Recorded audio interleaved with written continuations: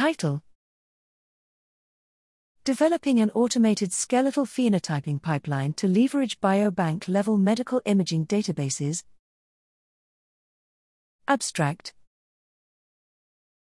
Objectives: Collecting skeletal measurements from medical imaging databases remains a tedious task, limiting the research utility of biobank-level data.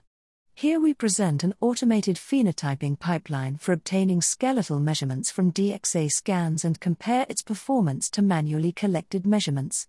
Materials and methods: a pipeline that extends and modifies the Advanced Normalization Tools (ANTs) framework was developed on 341 whole-body DXA scans of UK Biobank South Asian participants. A set of 10 measurements throughout the skeleton was automatically obtained via this process, and the performance of the method was tested on 20 additional DXA images by calculating percent error and concordance correlation coefficients, CCC, for manual and automated measurements. Stature was then regressed on the automated femoral and tibia lengths and compared to published stature regressions to further assess the reliability of the automated measurements.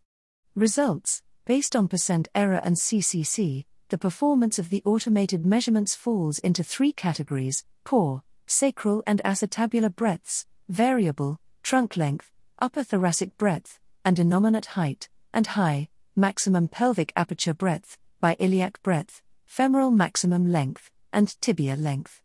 Stature regression plots indicate that the automated measurements reflect realistic body proportions and appear consistent with published data reflecting these relationships in South Asian populations.